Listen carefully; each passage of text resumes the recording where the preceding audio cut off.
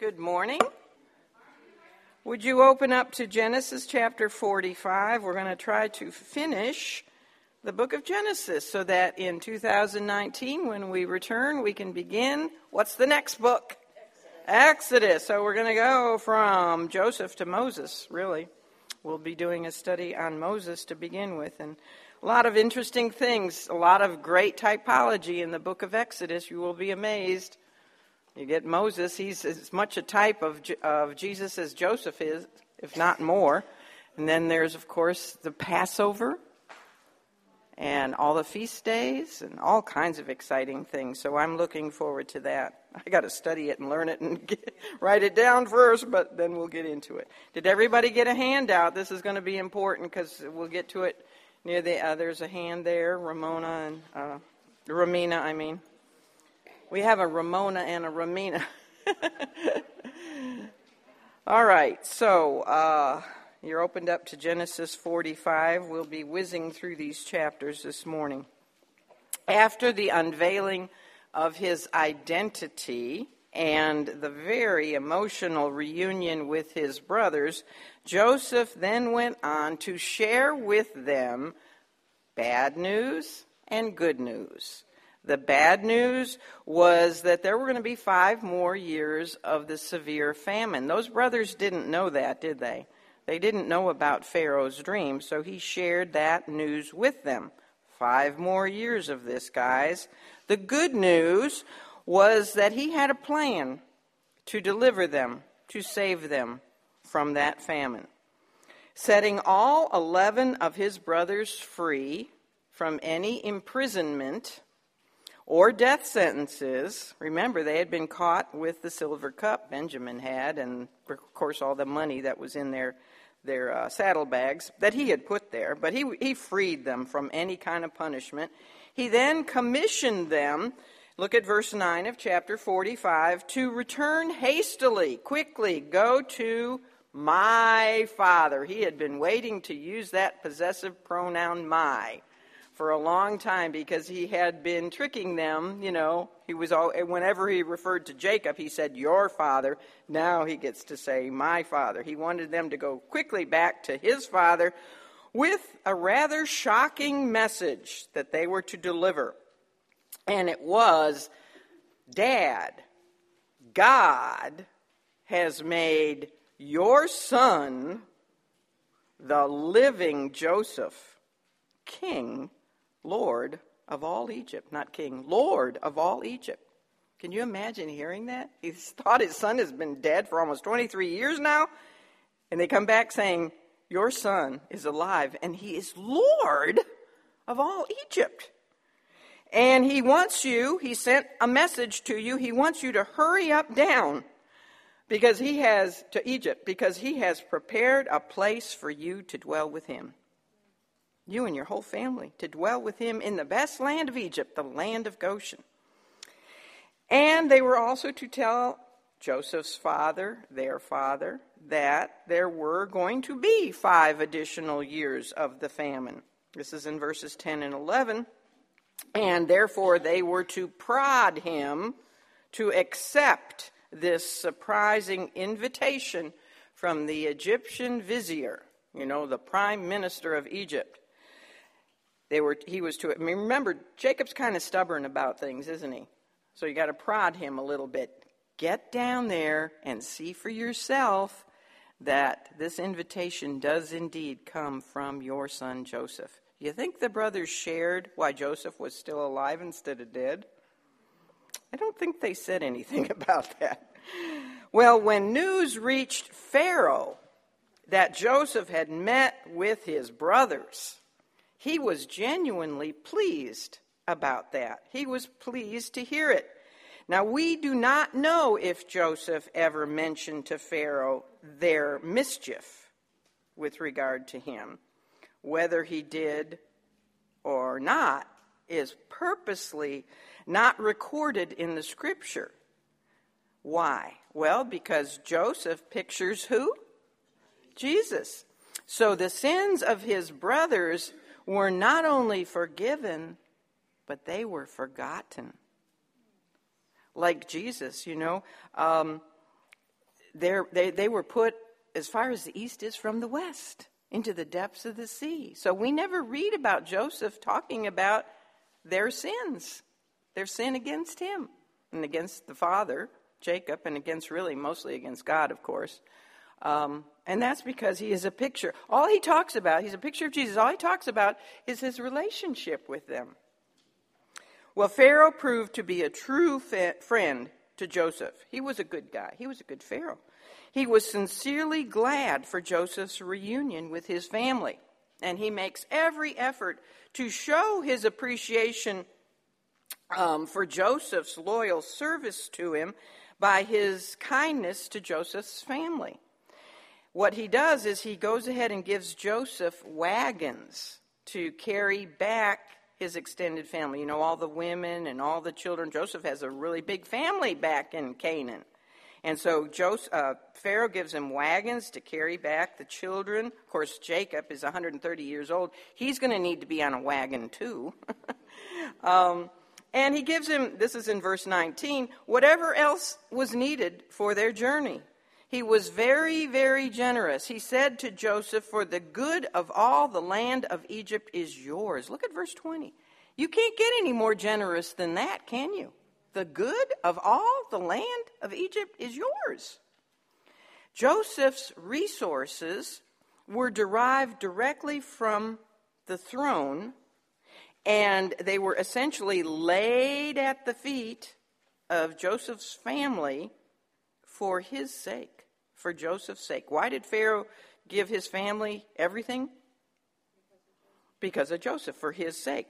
So too are you and I blessed with God's all-sufficient resources because of our merit, our goodness? No, because of our relationship with Christ. For his sake, we have all the resources of the throne, don't we? Another way Joseph pictures Jesus. So at Pharaoh's command, and it was a command, he commanded Joseph to supply his brothers with everything that they would need for their trip back to Canaan to get their family and their father and then return. Provided, and it was a command. Look at verse 19. This is Pharaoh speaking. Nice entrance. You could have just played the drums. Pharaoh speaking to his to Joseph says in verse 19, now thou art commanded.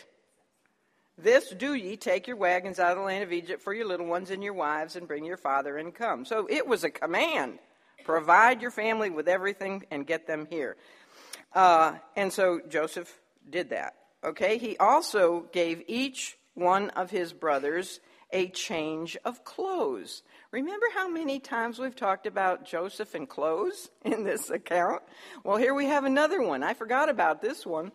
At one point in time, in hateful jealousy, they had stripped him of his beautiful robe, didn't they? His coat of many colors. But now he gives them, in loving forgiveness, 10 beautiful robes in exchange. How about that for character and grace and forgiveness and love? Isn't that wonderful? And then what does he present to Benjamin? Just like 5 scoops of extra potatoes, mashed potatoes, right? He gives him not just one change of clothes, but 5 new suit coats with matching ties and everything. 5 changes of raiment. And he also, this is in verse 22, he gives Benjamin 300 pieces of silver. Now remember, the older brothers had sold him for how many pieces of silver? 20. So he gives Benjamin 15 times more than what they had gotten in selling him. There's probably a lesson in all that, too, if you want to think about it and figure it out. And then as a gift to his father, I thought this was rather appropriate. He's got a rather stubborn father. You agree? So he gives him 20 donkeys.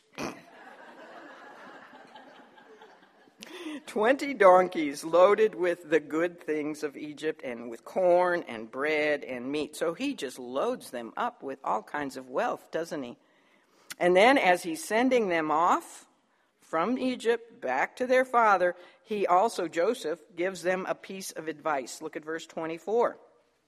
He says, see that ye fall not out by the way. It was going to be a long journey back to Canaan, and Joseph knew these men. He knew that they still dealt with their old sin natures. They might begin to quarrel on the way back, or they might get to thinking about things and say, Joseph is really, really, really rich, isn't he? Why didn't he give us more? One suit coat? One new change of clothes? That's it? Or they might think, why did Benjamin get 5 new suit coats and 300 pieces? You know, what they could think about and start quarreling or get envious. Even though every one of them was the recipient of Joseph's forgiveness and his grace and his generosity, they had to be reminded, because we tend to do that. There was a parable Jesus gave about this, wasn't there? Remember the person who worked all day and got the same amount as the person who came to work at the end of the day? And they complained because we tend to look at each other and say, why does he get so much? Why does she get so much? Blah, blah, blah. And so we need to be also reminded not to quarrel. They had to guard their testimonies, is what he was telling them. Guard your tempers, guard your testimonies. We are told by Jesus the same thing. We are to be vigilant about not falling out by the way. Now, I don't mean losing our salvation. I mean losing our testimony, losing our temper. We are to guard our hearts as we walk this faith journey from Egypt, this world, to the Father's house in the Promised Land. Exiting Egypt with greatly increased wealth, which is exactly what their descendants would do some 400 years later, right? When they would finally, in the Exodus under Moses, leave Egypt, they had greatly increased wealth because the Egyptians said, here, take this and get out of here. So gave them all their gold and everything. So anyway, they make their way back to Canaan. And they bore news that when they delivered it, caused their father's heart to faint. Verse 26, they said this. Can you imagine Jacob hearing this? Last time they returned to him, it was not such good news. Now they come back and they say, Joseph is alive, and he rules over all Egypt. What is Jacob's response to that wonderful, good, shocking news? He does not believe them. His heart faints, and he does not believe them. I think it's very ironic that when he was deceived to think that Joseph was dead years earlier, he did believe. He was deceived and he did believe, right? He looked at that coat with goat splattered blood on it and he believed Joseph was dead. And yet now, when he hears that Joseph is alive, he doesn't believe. Did this happen with the Lord? When the women came back and said, the angel said he's alive and we actually saw him, did they believe? No, they didn't believe either. The only time that the reason that Jacob's spirit revived in faith, and it did, he came to believe that they're speaking the truth, was when his sons gave them Joseph's message and then proved that truth of that message by showing Jacob the riches of Joseph's blessings. Showing him all the wagons and the food and the clothing and the silver and everything, the returned money and all of that. I don't think they came back with the silver cup, though. I think they gave that back to him, don't you? Well, how is it that you and I attempt to convince people that Jesus is alive? We give them his message, like they gave Joseph's message. We share with them the words of the gospel about Jesus, and then we show them the blessings, the riches of his abundance and how he has changed our lives. We show them our new raiment, that we are different creatures, new creatures in Christ. We've gotten rid of the filthy rags, And we're now covered with his robe of righteousness, aren't we? Well, putting faith in the truth of Joseph's resurrection from the dead, so to speak, for Jacob it was like a resurrection from the dead. Israel, this is in verse 28, look at Jacob's name. It's now Israel. You know, his carnal name is Jacob. Jacob means deceiver. Israel is his spiritual name. What does it mean? Prince of God. And so notice the change in the name. It says in verse 28 that he says, "It is enough. Joseph, my son, is yet alive, and I will go and see him before I die." And so he hastily packs up all his belongings with his family, and he begins the journey down to Egypt. But when his caravan only got about 20 miles away from Hebron, that's where he was living, and he got to the place called Beersheba, which is right on the border of Canaan. One more day and he'd be out of Canaan. So he's right on the border. He stops. He's thinking. You know, he knew about his grandfather's trip during another famine. This would be Abraham. There was a famine. And what did Abraham do? He went down to Egypt. He didn't really ask God about it. He just went down to Egypt. And do you think that was in God's will? Remember, he lied about Sarah. They picked up Hagar. He actually became a curse to the Pharaoh at that time because there was a plague on Pharaoh's house because of having taken Sarah. Anyways, it was a mess. And we're still suffering from that mess, do you know?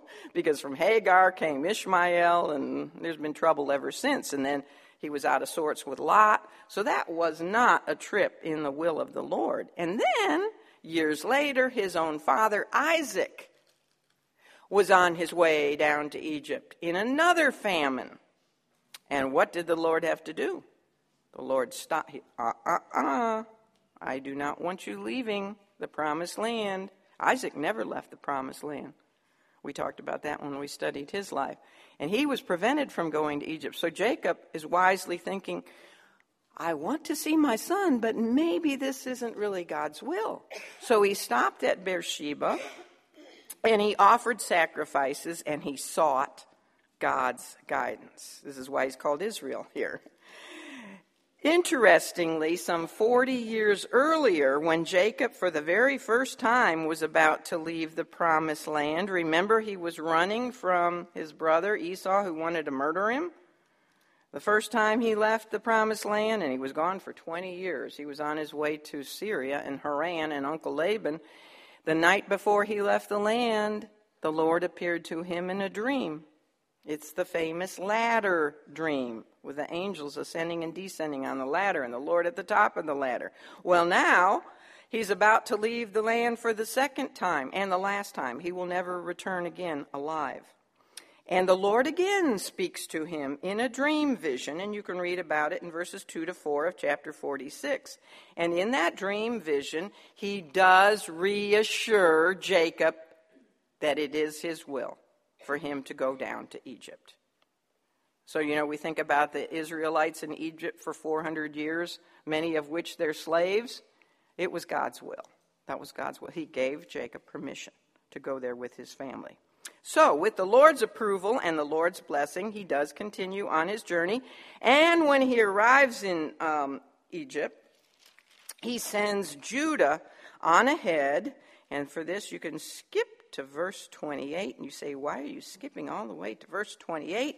Well, it's because in the meantime, we have a genealogy, or not a genealogy, but a list of all who went with Jacob in his family down into Egypt. It doesn't include all the daughters and the women's names. It includes some of the women's names, but it's mostly the sons and their sons. And so that's what we have in the meantime. There is one thing to point out, which is interesting. If you look at verse 13, you see some of the sons of Issachar, and there's one whose name is Job. See that? J-O-B. A lot of commentators think that this is Job, the one and only Job I know about in the Bible. Some disagree, some agree, so you can study that on your own time and see if that is Job, but it's interesting that there's the name Job. All right, so anyway, where am I? Okay, so in verse 28, Jacob, they get to Egypt, and he sends Judah ahead to get directions to Goshen. They get in Egypt, and they, well, we don't know exactly what road should we take. Should we turn right at the gas station, or, how do we get there? So he sends Judah ahead to get directions to the land of Goshen, which is, by the way, up near the Mediterranean. It's at the delta of the Nile, and it's, the rest of Egypt was suffering from a famine, but up there they were near water, and it was lush land, and it was flat land, and it was good land for flocks of sheep and goats. And it was the best land. Even Pharaoh says it's the best land, and that's where Jacob's family is going to live. So Judah gets to Joseph, and he tells Joseph that his father has arrived, and his extended family, they have arrived in Egypt, and Joseph is so excited. He hasn't seen his daddy in 23 years. And so he jumps in his royal chariot, he starts up the engine, and he races out to meet his father. And we just can imagine what kind of a reception that was. It must have been extremely emotional, more emotional than his reunion with his brothers and even with Benjamin. When he sees his father, we're told he falls on him and weeps a good while, it says. I don't know how long that would have been, but I was thinking about there's going to be a wonderful reunion one day when a lot of us are going to see our daddies again and our mommies again and other loved ones and friends and people, husband, that have gone on before us. What a reunion. You think we'll weep for a good while? Tears of joy, yes, absolutely. And so then old Jacob says to his beloved son, this is in verse 30, "Now let me die, since I have seen thy face, because thou art yet alive." Says, I can die now in peace and joy and happiness. I have seen you again. Does that sound familiar? Was there somebody else who said that? That you can think of? Anyone?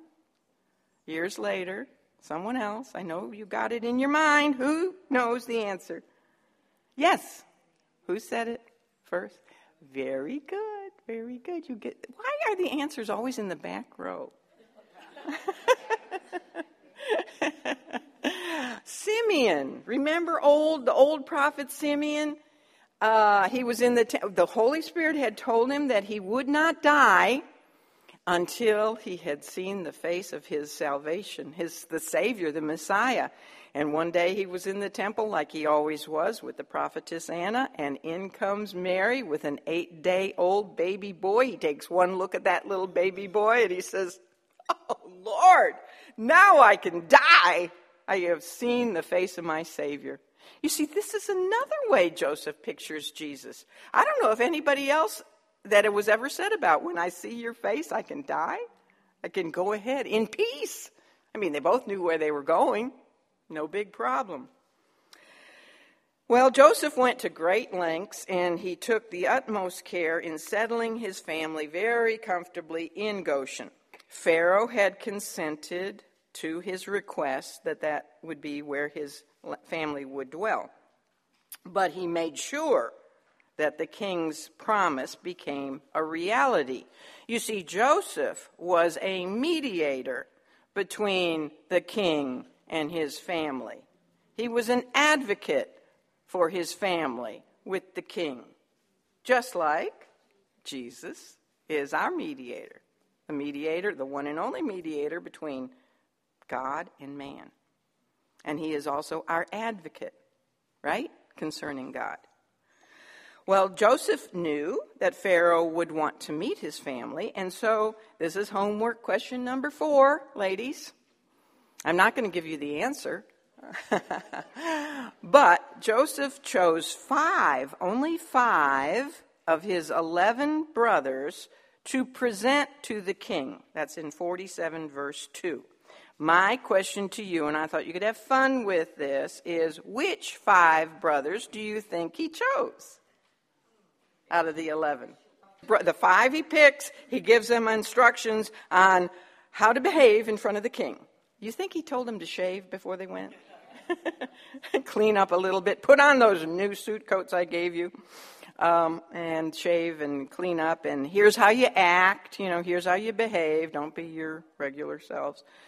He gave them advice, and especially he gave them advice about what to say regarding their occupation. When Pharaoh asks you what you do for a living, that's what men usually ask men, isn't it? Women, when they meet a new woman, they say, well, do you have any children? Do you have any grandchildren? But when a man meets a man, so, what do you do for a living? Have you ever noticed that? Anyhow, so the Pharaoh would say, well, what do you do for a living? And they were to emphasize, they were to stress the fact that their sole occupation was shepherding, and that it had been for generations. Their father was a shepherd, their grandfather was a shepherd. They were to stress that. This would ensure, you see, that they did receive the land of Goshen, because it alone would provide them with the pasture lands that they would need for their flocks.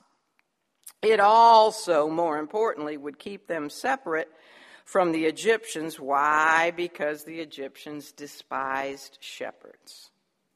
Kind of crazy, but they thought sheep and goats and animals like that were unclean, that they were nasty, and so anybody who handled them was also nasty, and they just despised them.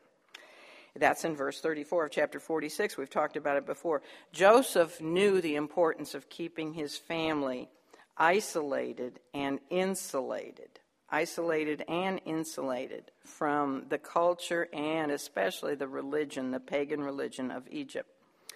When Joseph presented his father, now he had brought 5 brothers, and now he was going to present his father to the Pharaoh. The king was very gracious to him.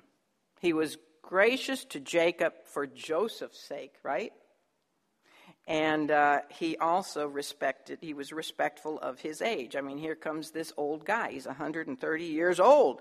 I don't know how old Pharaoh was, but he wasn't that old.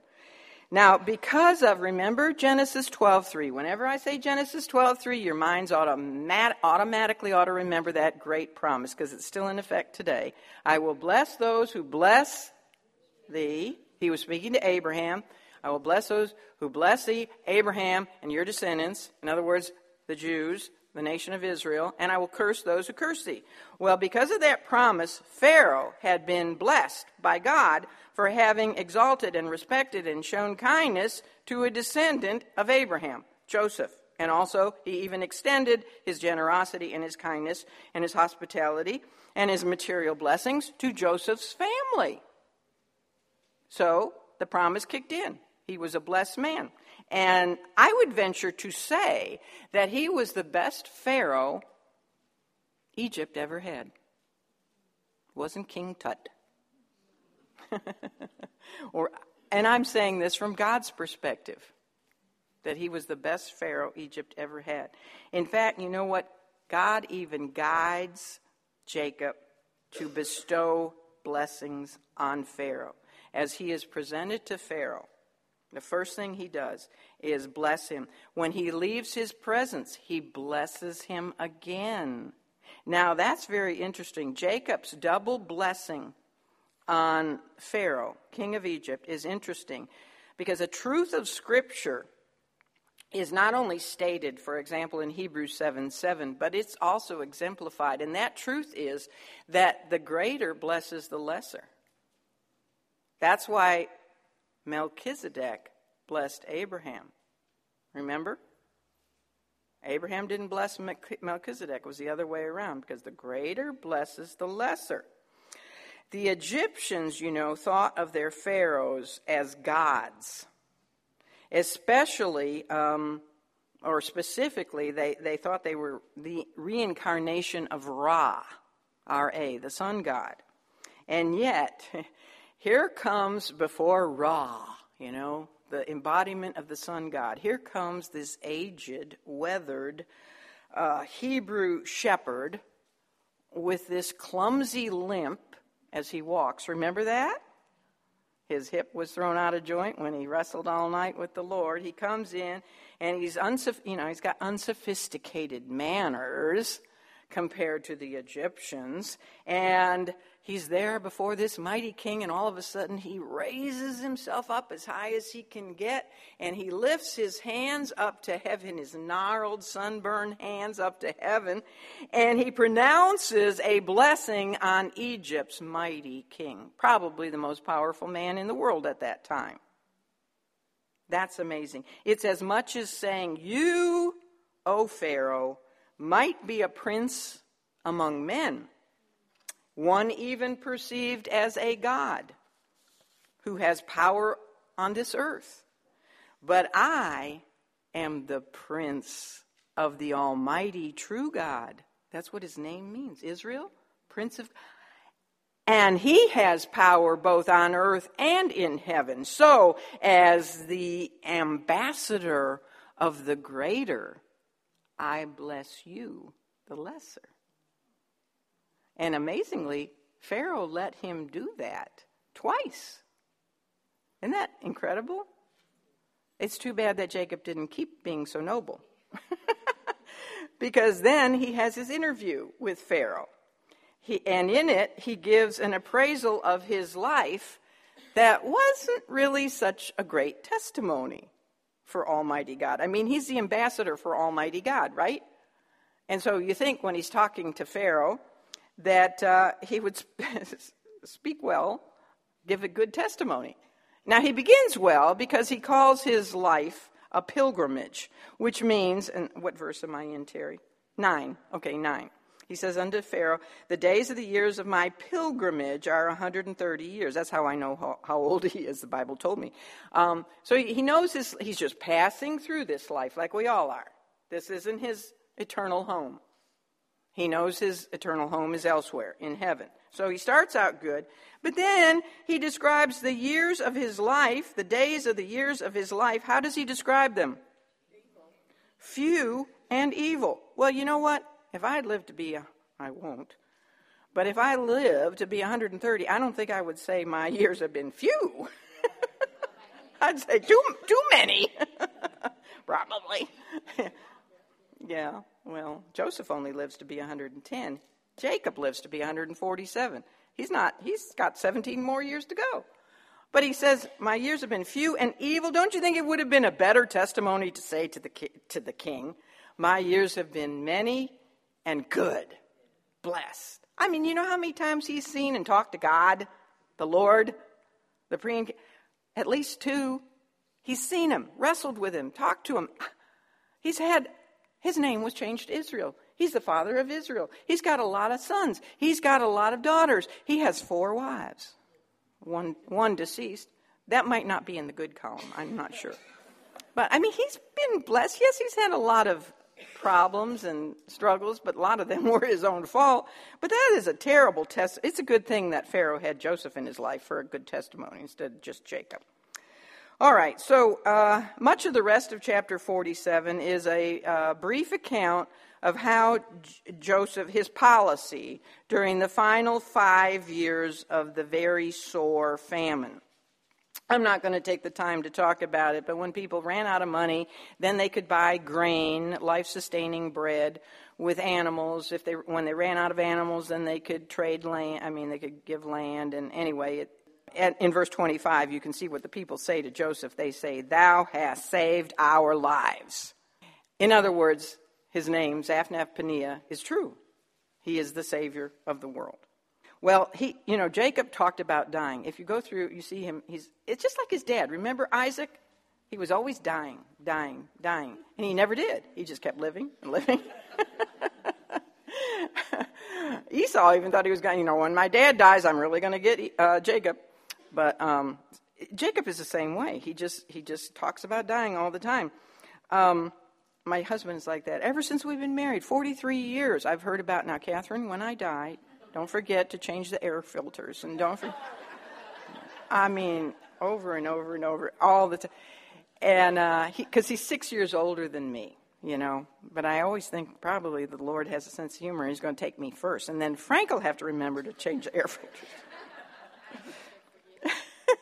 No, he won't forget to change the airport.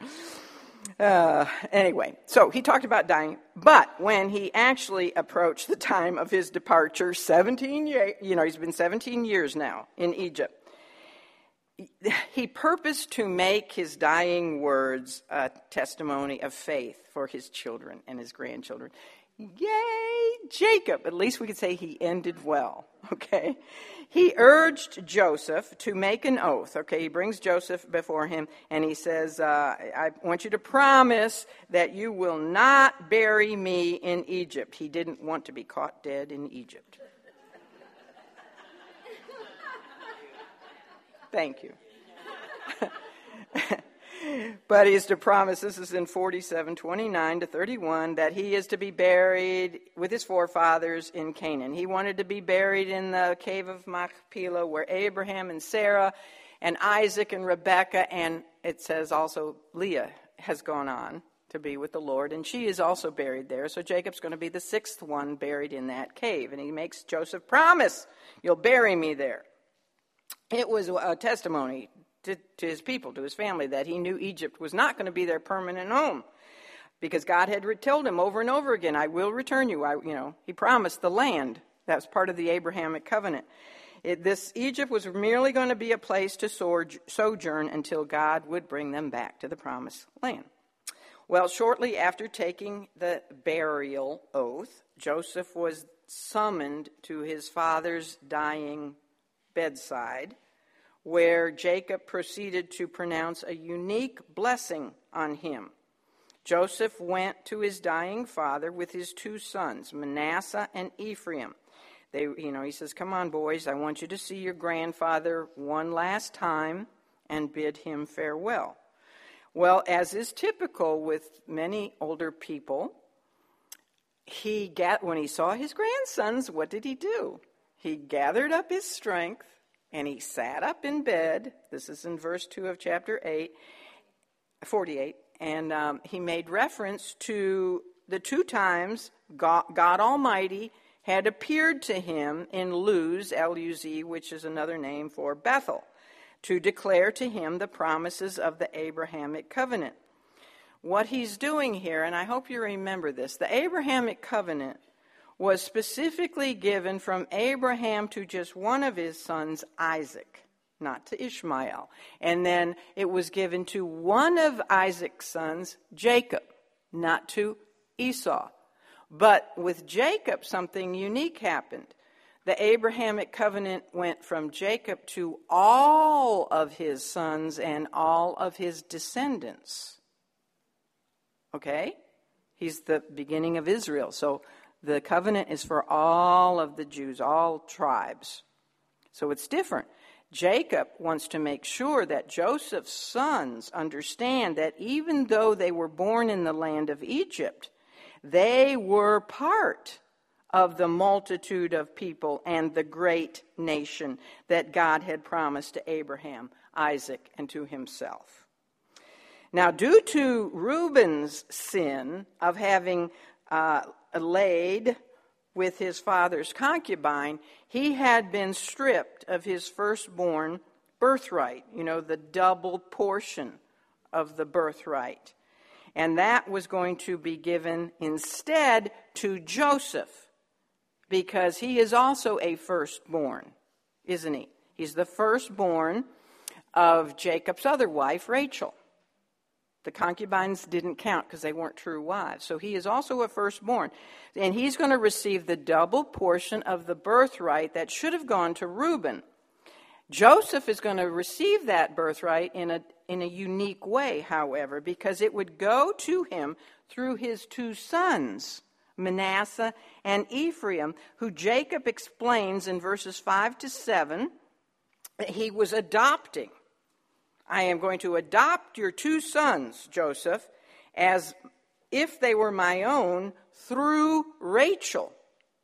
And then he talks about how Rachel had died right outside of Bethlehem, Ephratah, and therefore, she gave Benjamin as she was dying, but she could not proceed to give him any more sons. So he was adopting Manasseh and Ephraim. You see, there is no tribe of Joseph, is there? But there is a tribe of Ephraim and there is a tribe of Manasseh. Do you think Joseph was upset about that? No, those were his sons. He was proud. He was glad. All right, so with his grandsons at his father's bedside, Jacob glorifies God as he speaks of the privilege he had in not only again seeing Joseph, who he never thought he would see his face again, but he has a wonderful privilege in that he can see Joseph's seed, his children. Joseph knows that his father is about to pronounce a blessing on his two sons. So he bows himself before Jacob, and then he makes arrangement for his eldest son to be on Jacob's right-hand side and his youngest son to be on Jacob's left side. Get it?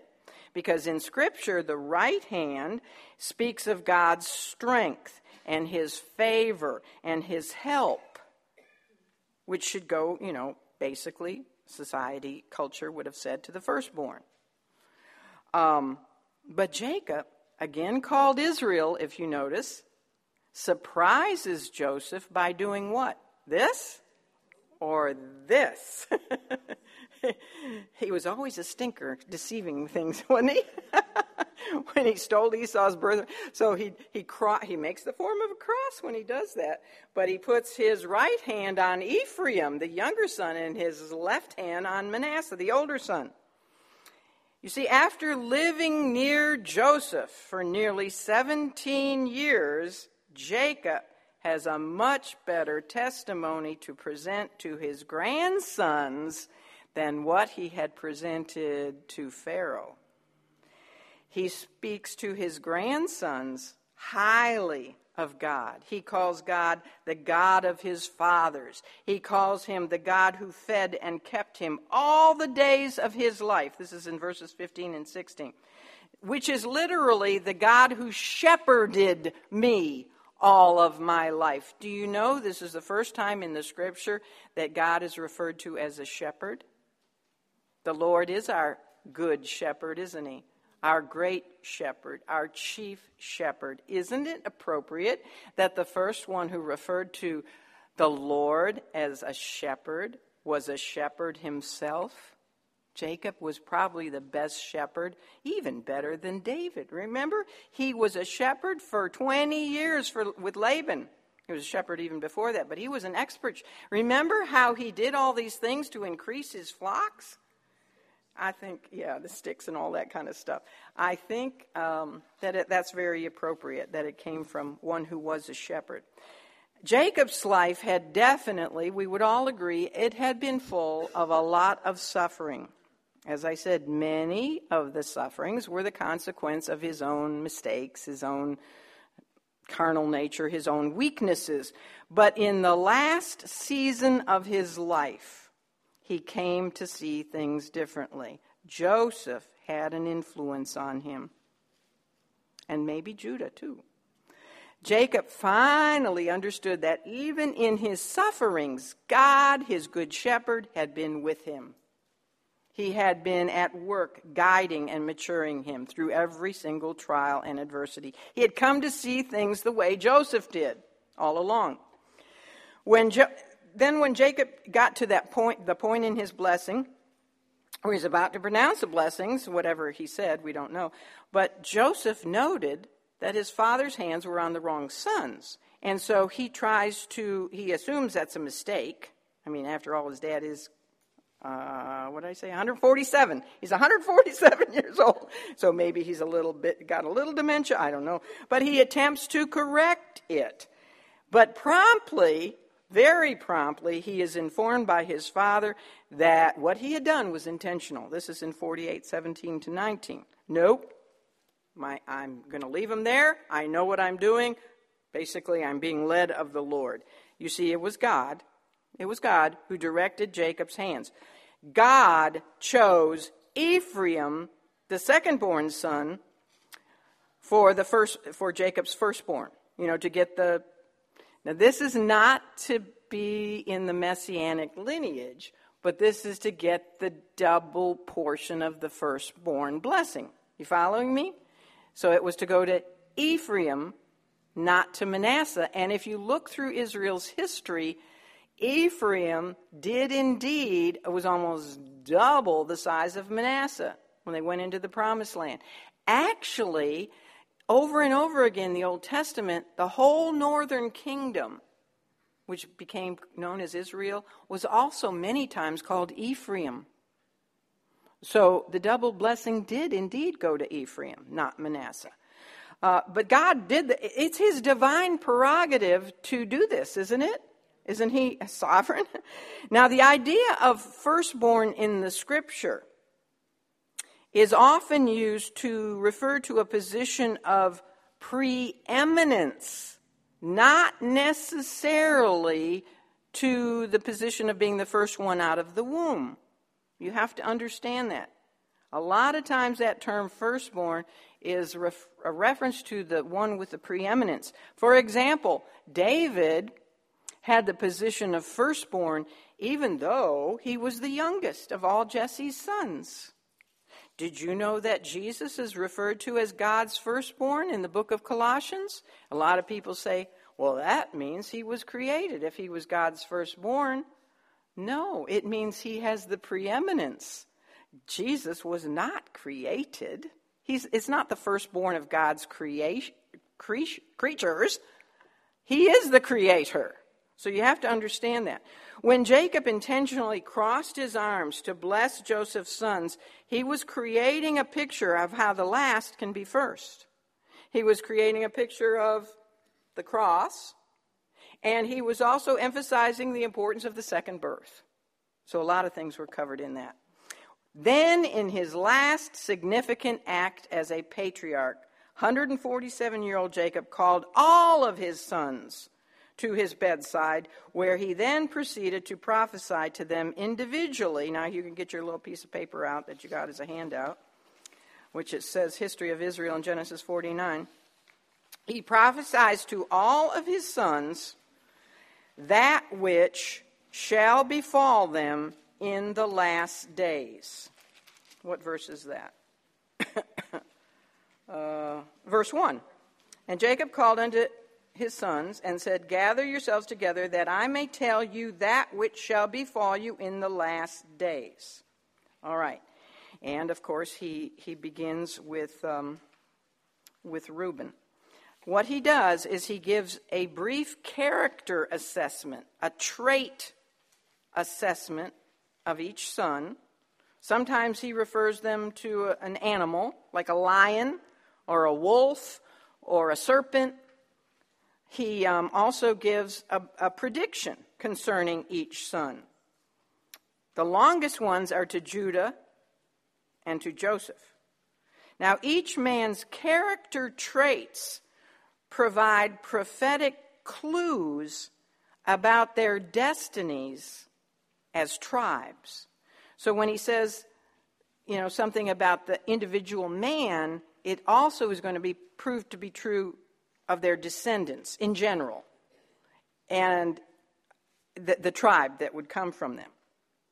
Some have described this scene as the judgment seat of Jacob, compared to, like, pre-shadows the judgment seat of Christ, the Bema seat, in that, every son, like one day every believer, will be brought up for review at the judgment seat, when our lives will be assessed. That's a good comparison. This is like the judgment seat of Israel. This prophecy, now, literally, and you know me to know that what I'm going to say is true, I could spend weeks and weeks on this one prophecy in this chapter. There is so much here. We could go through all of Israel's history and show you how the few words Jacob says to each son came to be true in their history as a tribe. But the focus of this study is on finding Christ in the Old Testament scripture, so I'm only going to highlight some of the aspects of this long prophecy that picture him, okay? But one thing I do want to mention is that Jacob's words to his 12 sons do present a quick, it's like a jet tour, prophetic overview of Israel's history from him, from Jacob. He's like the conception of Israel, right? His name was changed to Israel. So this is the conception of Israel, all the way to the last days of Christ's two comings, his two advents. So let's look at this quickly, and you'll be confused, but you can read your email lesson and spend a little more time on it. In verses 3 to 7, Jacob prophesies and comments regarding his first three oldest sons, Reuben, Simeon, and Levi. And in what he says to them, we have a concise picture of Israel's history from, said already, from Jacob and the 12 tribes to the time of Messiah's first coming, which we're getting ready to celebrate, Christmas, the birth of Jesus. So if you look at it, Reuben, in verse 3, Jacob says, "Thou art my firstborn." Do you know that Israel is called God's firstborn? Because she had the preeminence over all the nations. You get it? The preeminence of all the nations. Not that she was the firstborn nation, but she had the preeminence. And when she was born, he goes on and says, she was the beginning, I'm talking here about Israel, the beginning of my strength. God says, I'm putting all my strength in Israel. The excellency of my dignity and the excellency of my power. This is all represented by Reuben, Israel's beginning. But then what happens? Look at verse 4. She becomes, as Israel, as time goes on, she becomes unstable as water, doesn't she? If you know anything about Israel's history, she becomes unstable.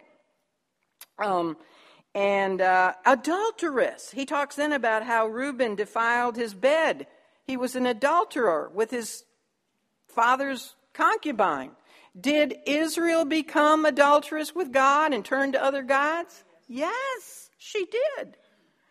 And then he goes on to talk about Simeon and Levi. You see, instead of being benevolent to the other nations and being a good witness to the other nations like Israel was supposed to be, she became instruments of cruelty.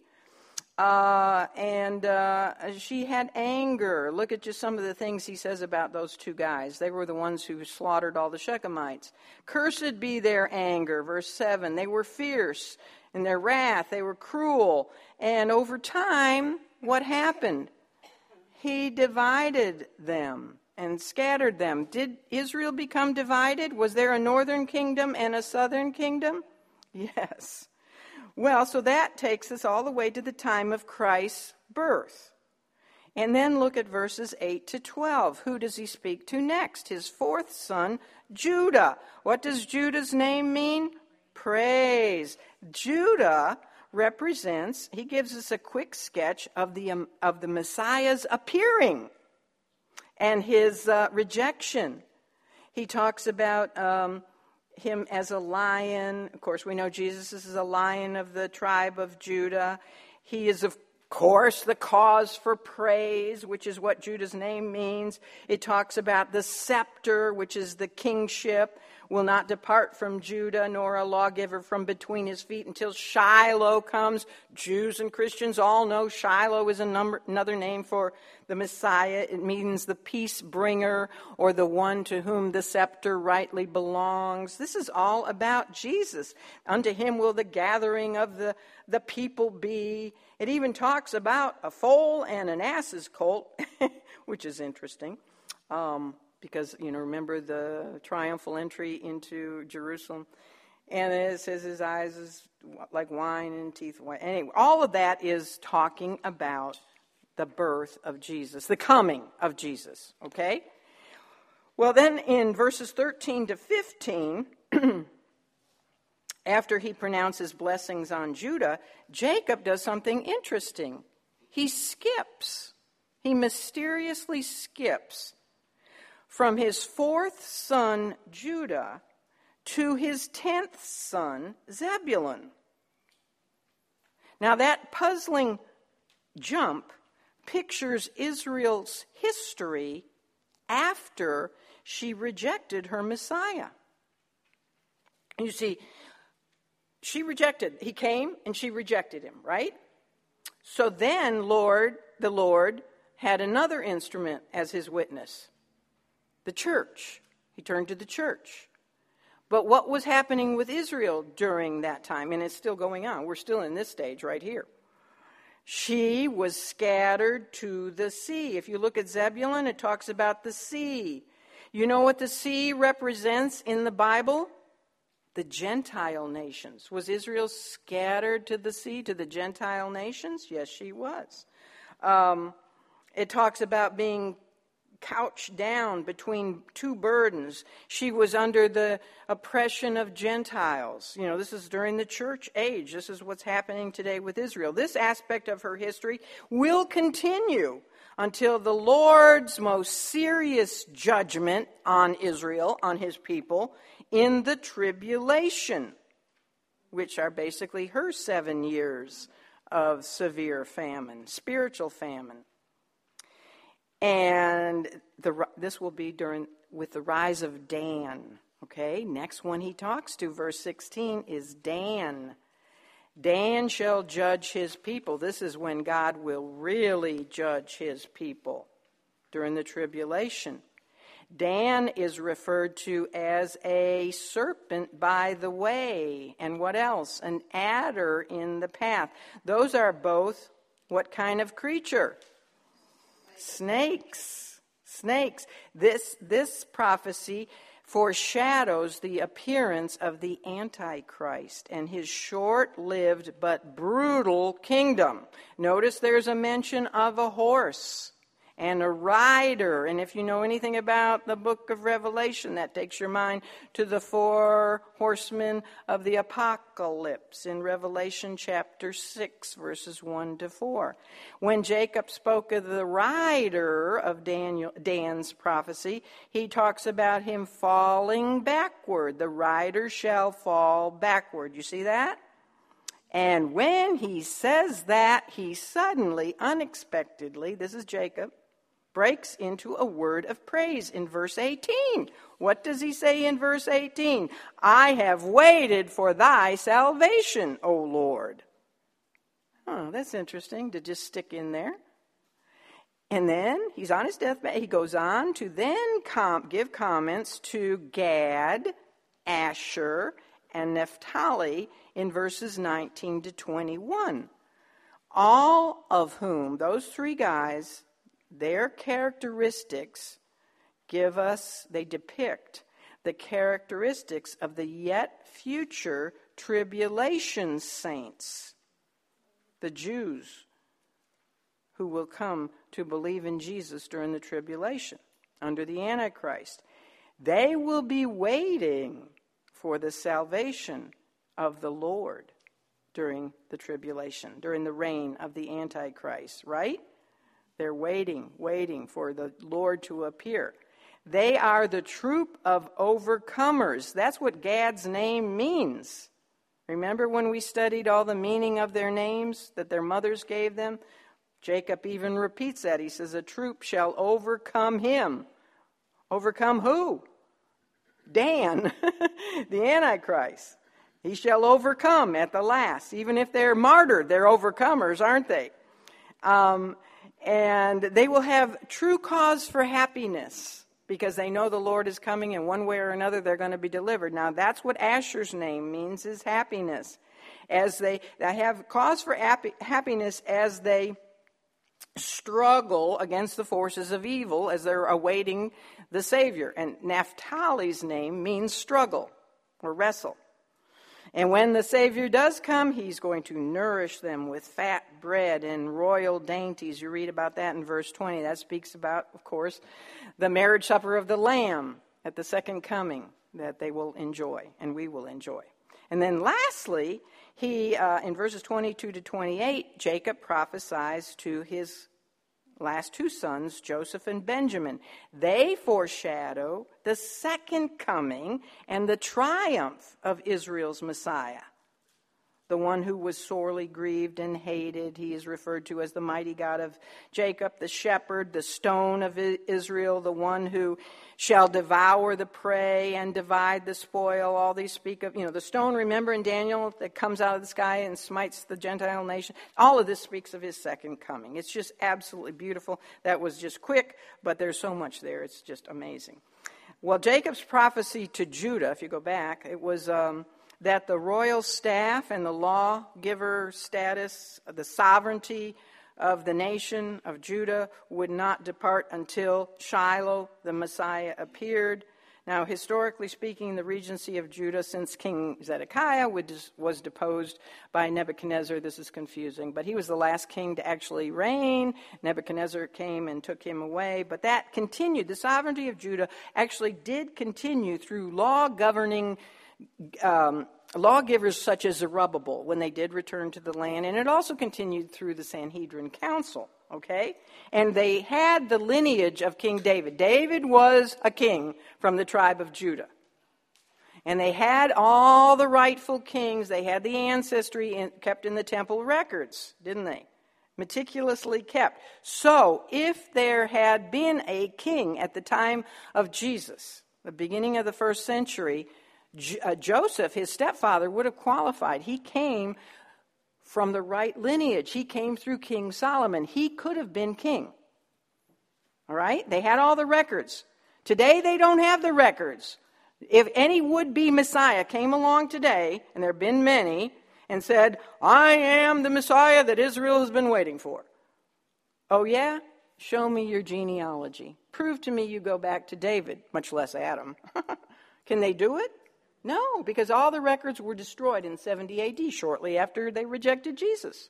There's only one Jew who has his genealogical record preserved, and it takes two witnesses, doesn't it, to prove a thing? He has two genealogical records preserved, one in the book of Luke and Matthew. I'm getting tired of my brain. Luke and Matthew. Explain all this to your kids and grandkids at Christmas. It's interesting. He's the only one who can prove. He goes all the way back to Adam. Well, we know we came back. We all know we came from Adam and Noah. But he has the proof in a written record. Anyhow, by the time of the first century, there were Jews going around so sad because they said, Judah, this prophecy has not come to pass. Because Judah has lost their sovereignty. Number one, their law-giving council was completely corrupt. The Pharisees and the Sadducees and those chief priests in the Sanhedrin Council, they were corrupt. They had money changers in the temple and all that. And they had a false king sitting on their throne. What was his name? Herod the Great. He wasn't even Jewish. He was an Idumean. He was a false king who had been put there by Rome. And so it looked like Jacob's prophecy had proven to be wrong. And if one prophecy of God is wrong, you throw out your whole Bible, right? So the Jews were very sad because they said, we've lost our sovereignty and Shiloh has not come. Ha! He had indeed come. And guess who knew it? Satan. Satan knew the real Shiloh had come. And that's why he tried to use Herod to slaughter him in the Bethlehem slaughter of the innocents. The Lord Jesus, you see, is from the tribe of Judah. Both through his birth mother Mary, he inherits a bloodline of King David, tribe of Judah, from his mother, and he inherits the royal birthright, kingship right, from his stepfather Joseph, because he goes back to King Solomon. So he's the true and righteous king and the true and righteous lawgiver. Who gave the law, after all? He did. And so Pilate had it right. That's one thing he had right, is when he had inscribed over Jesus' head on the cross, what? Jesus of Nazareth, King of the Jews. Well, I know I'm going over time, but I'm almost done. Then in Genesis 50, verses 1 to 13, we find the account of Jacob's death. And he kept talking about dying. He finally died. And Joseph again cries. He weeps. He is embalmed. The Egyptians were great at embalming. So Jacob is embalmed. And there is a long mourning that goes on for Jacob. Actually, the Egyptians mourn for him for 70 days, which is just a few days short of how long they mourned for the Pharaoh when he died. Why did they mourn so long for Jacob? It was out of respect and honor to his son Joseph, wasn't it? And then we have the longest funeral procession that probably ever occurred. I mean, they're going to have a big one tomorrow when President Bush is buried. But this one beats all. I think this is the longest funeral procession. It's a good thing we weren't in that traffic jam that ever occurred, because remember, Joseph promised he wouldn't bury him in Egypt. So with his whole family, Joseph gets permission to leave Egypt to go bury his dad from Pharaoh. But all kinds of Egyptian dignitaries. And they take Jacob's coffin and take it all the way to Canaan. Now that's a long funeral procession, isn't it? I mean, a long one and a long time one to get to the graveyard, the cave of Machpelah. But that's what they do. They honored, Joseph honored his father's request, and he's buried with his ancestors. Joseph was 56 years old when his father died. And he went back to Egypt, and he lived in his high position for another 54 years. With the death of their father, Joseph's brothers get very, very anxious, very worried. They think that now that Daddy is dead, this is going to be Joseph's time to get revenge. He hasn't done anything to us because of our dad, his dad. But now that he's gone, we are in trouble. And so what they do is they concoct this letter. They make up this letter. And the Jews who study this say that this was totally them concocting it. They're deceiving Joseph. Again, they write this letter and they deliver it to Joseph. And they say, Dad wrote this before he died. And it's for you. And it says, don't you dare touch your brothers. This is my paraphrase Bible here. It says that he is to totally forgive their trespasses, sins, and evil. I mean, they know they've done bad. They even call it trespasses, sin, and evil.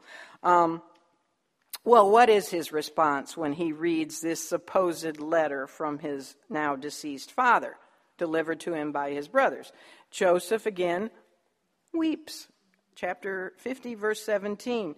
He weeps. It breaks his heart. It grieves him deeply to realize that his own brothers still don't know him. They still don't know his heart. They don't understand that he has totally graciously forgiven them and forgotten what they did.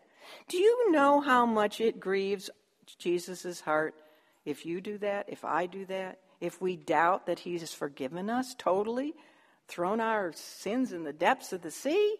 And we just keep bringing him up. We grieve his heart. Like Joseph, he weeps about that. He says, don't you understand? I did it all. It is finished. I did it all for you. I love you. Stop doing that to yourself. So he was brokenhearted. And then seeing his genuine tears, his brothers fall down, again, fulfilling his dreams. They fall down before him and they say, behold, we be thy servants. Verse 18. They don't claim to be his brothers. They say, we're your servants. We're your servants. And then Joseph, it goes on. He is so compassionate. He goes on to calm their anxiety by saying, fear not, for am I in the place of God? He understood it wasn't his right to exercise the kind of judgment that belongs only to Almighty God. Vengeance is his, isn't it?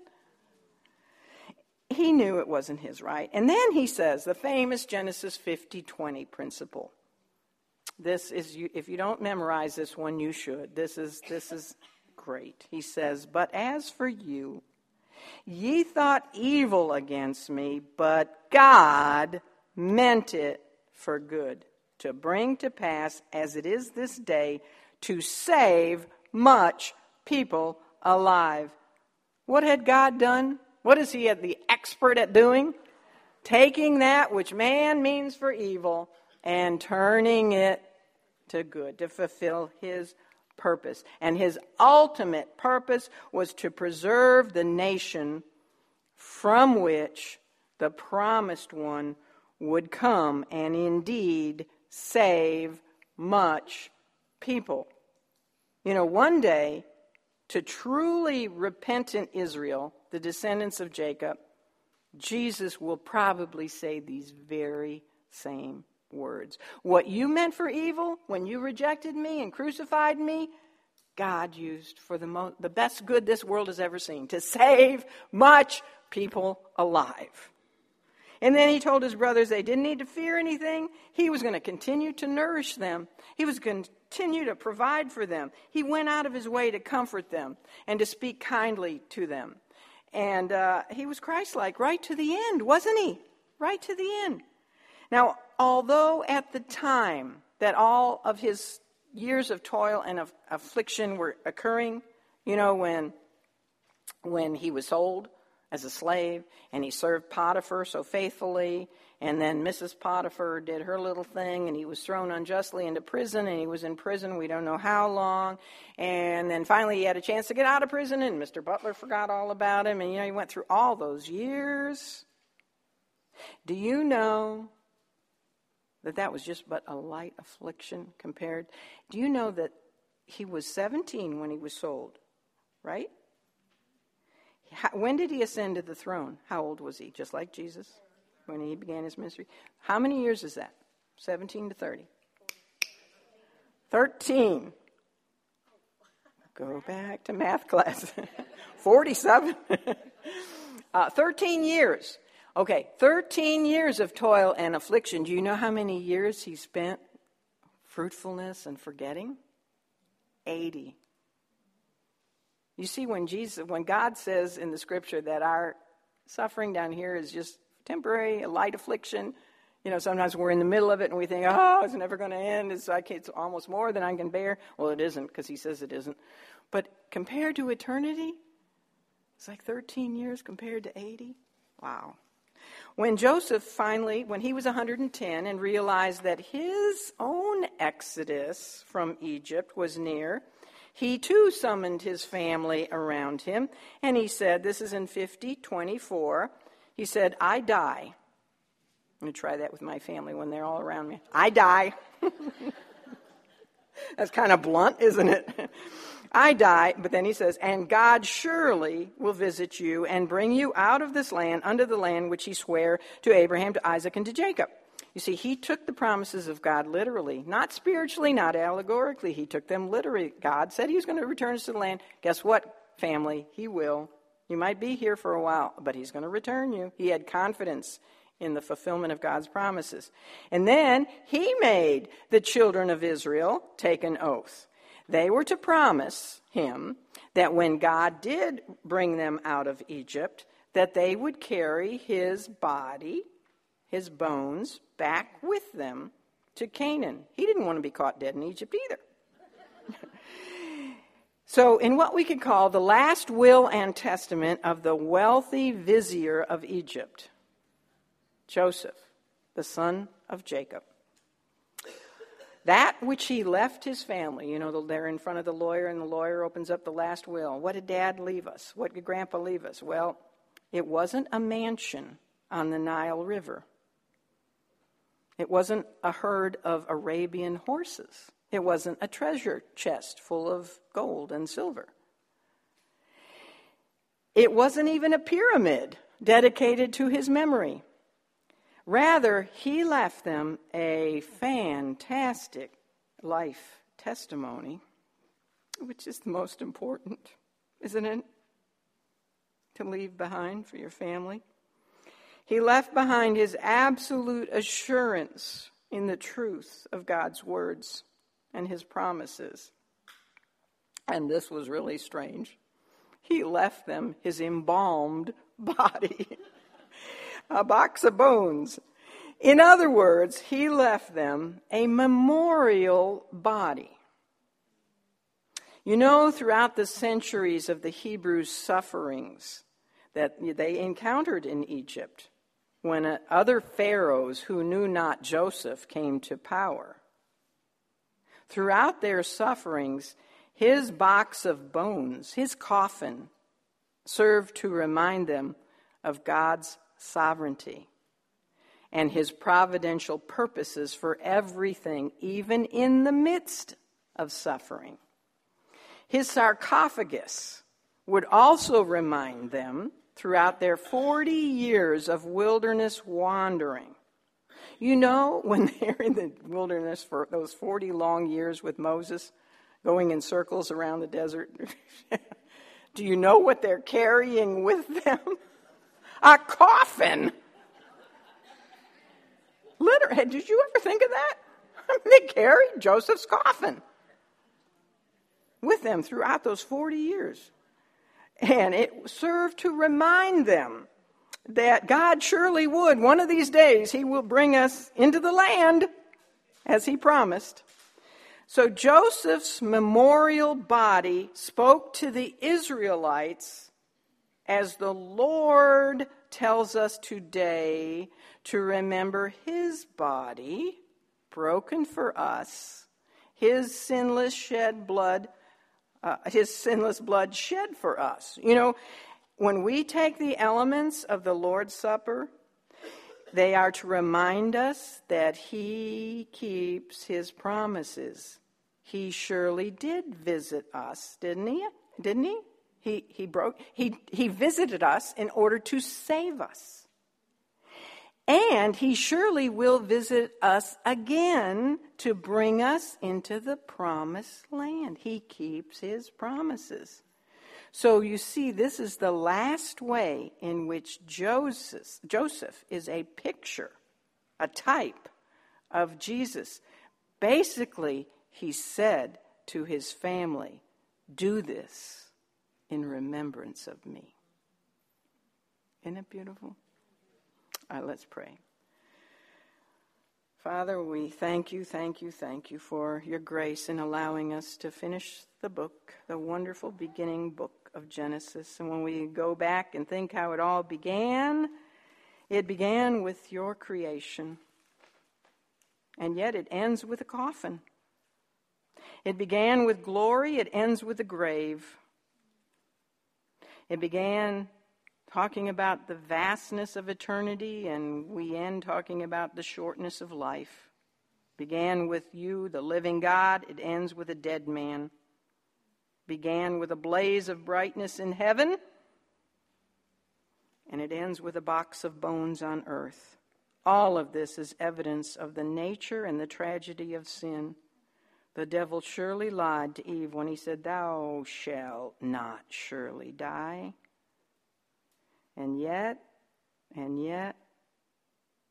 we have the true hope of the promised seed of the woman, the Savior, who surely did come, that we might not truly die, but spend eternity with him. The book ends with Joseph, the most Christ-like man that this world has probably ever seen. Perhaps Moses is the other exception. What a glorious book you have given to us. And that's just the first of 66. And now, Father, as we go into this holiday season, I ask that you would truly let each of us be an influence to those we come into contact with. Those in our circle of influence, may we be salt and light to everyone, and remind them, as Terry said earlier, that the real reason of the season is Jesus. It's all about Jesus, as is your whole word. We love you and we pray these things in your name. Amen. God bless you.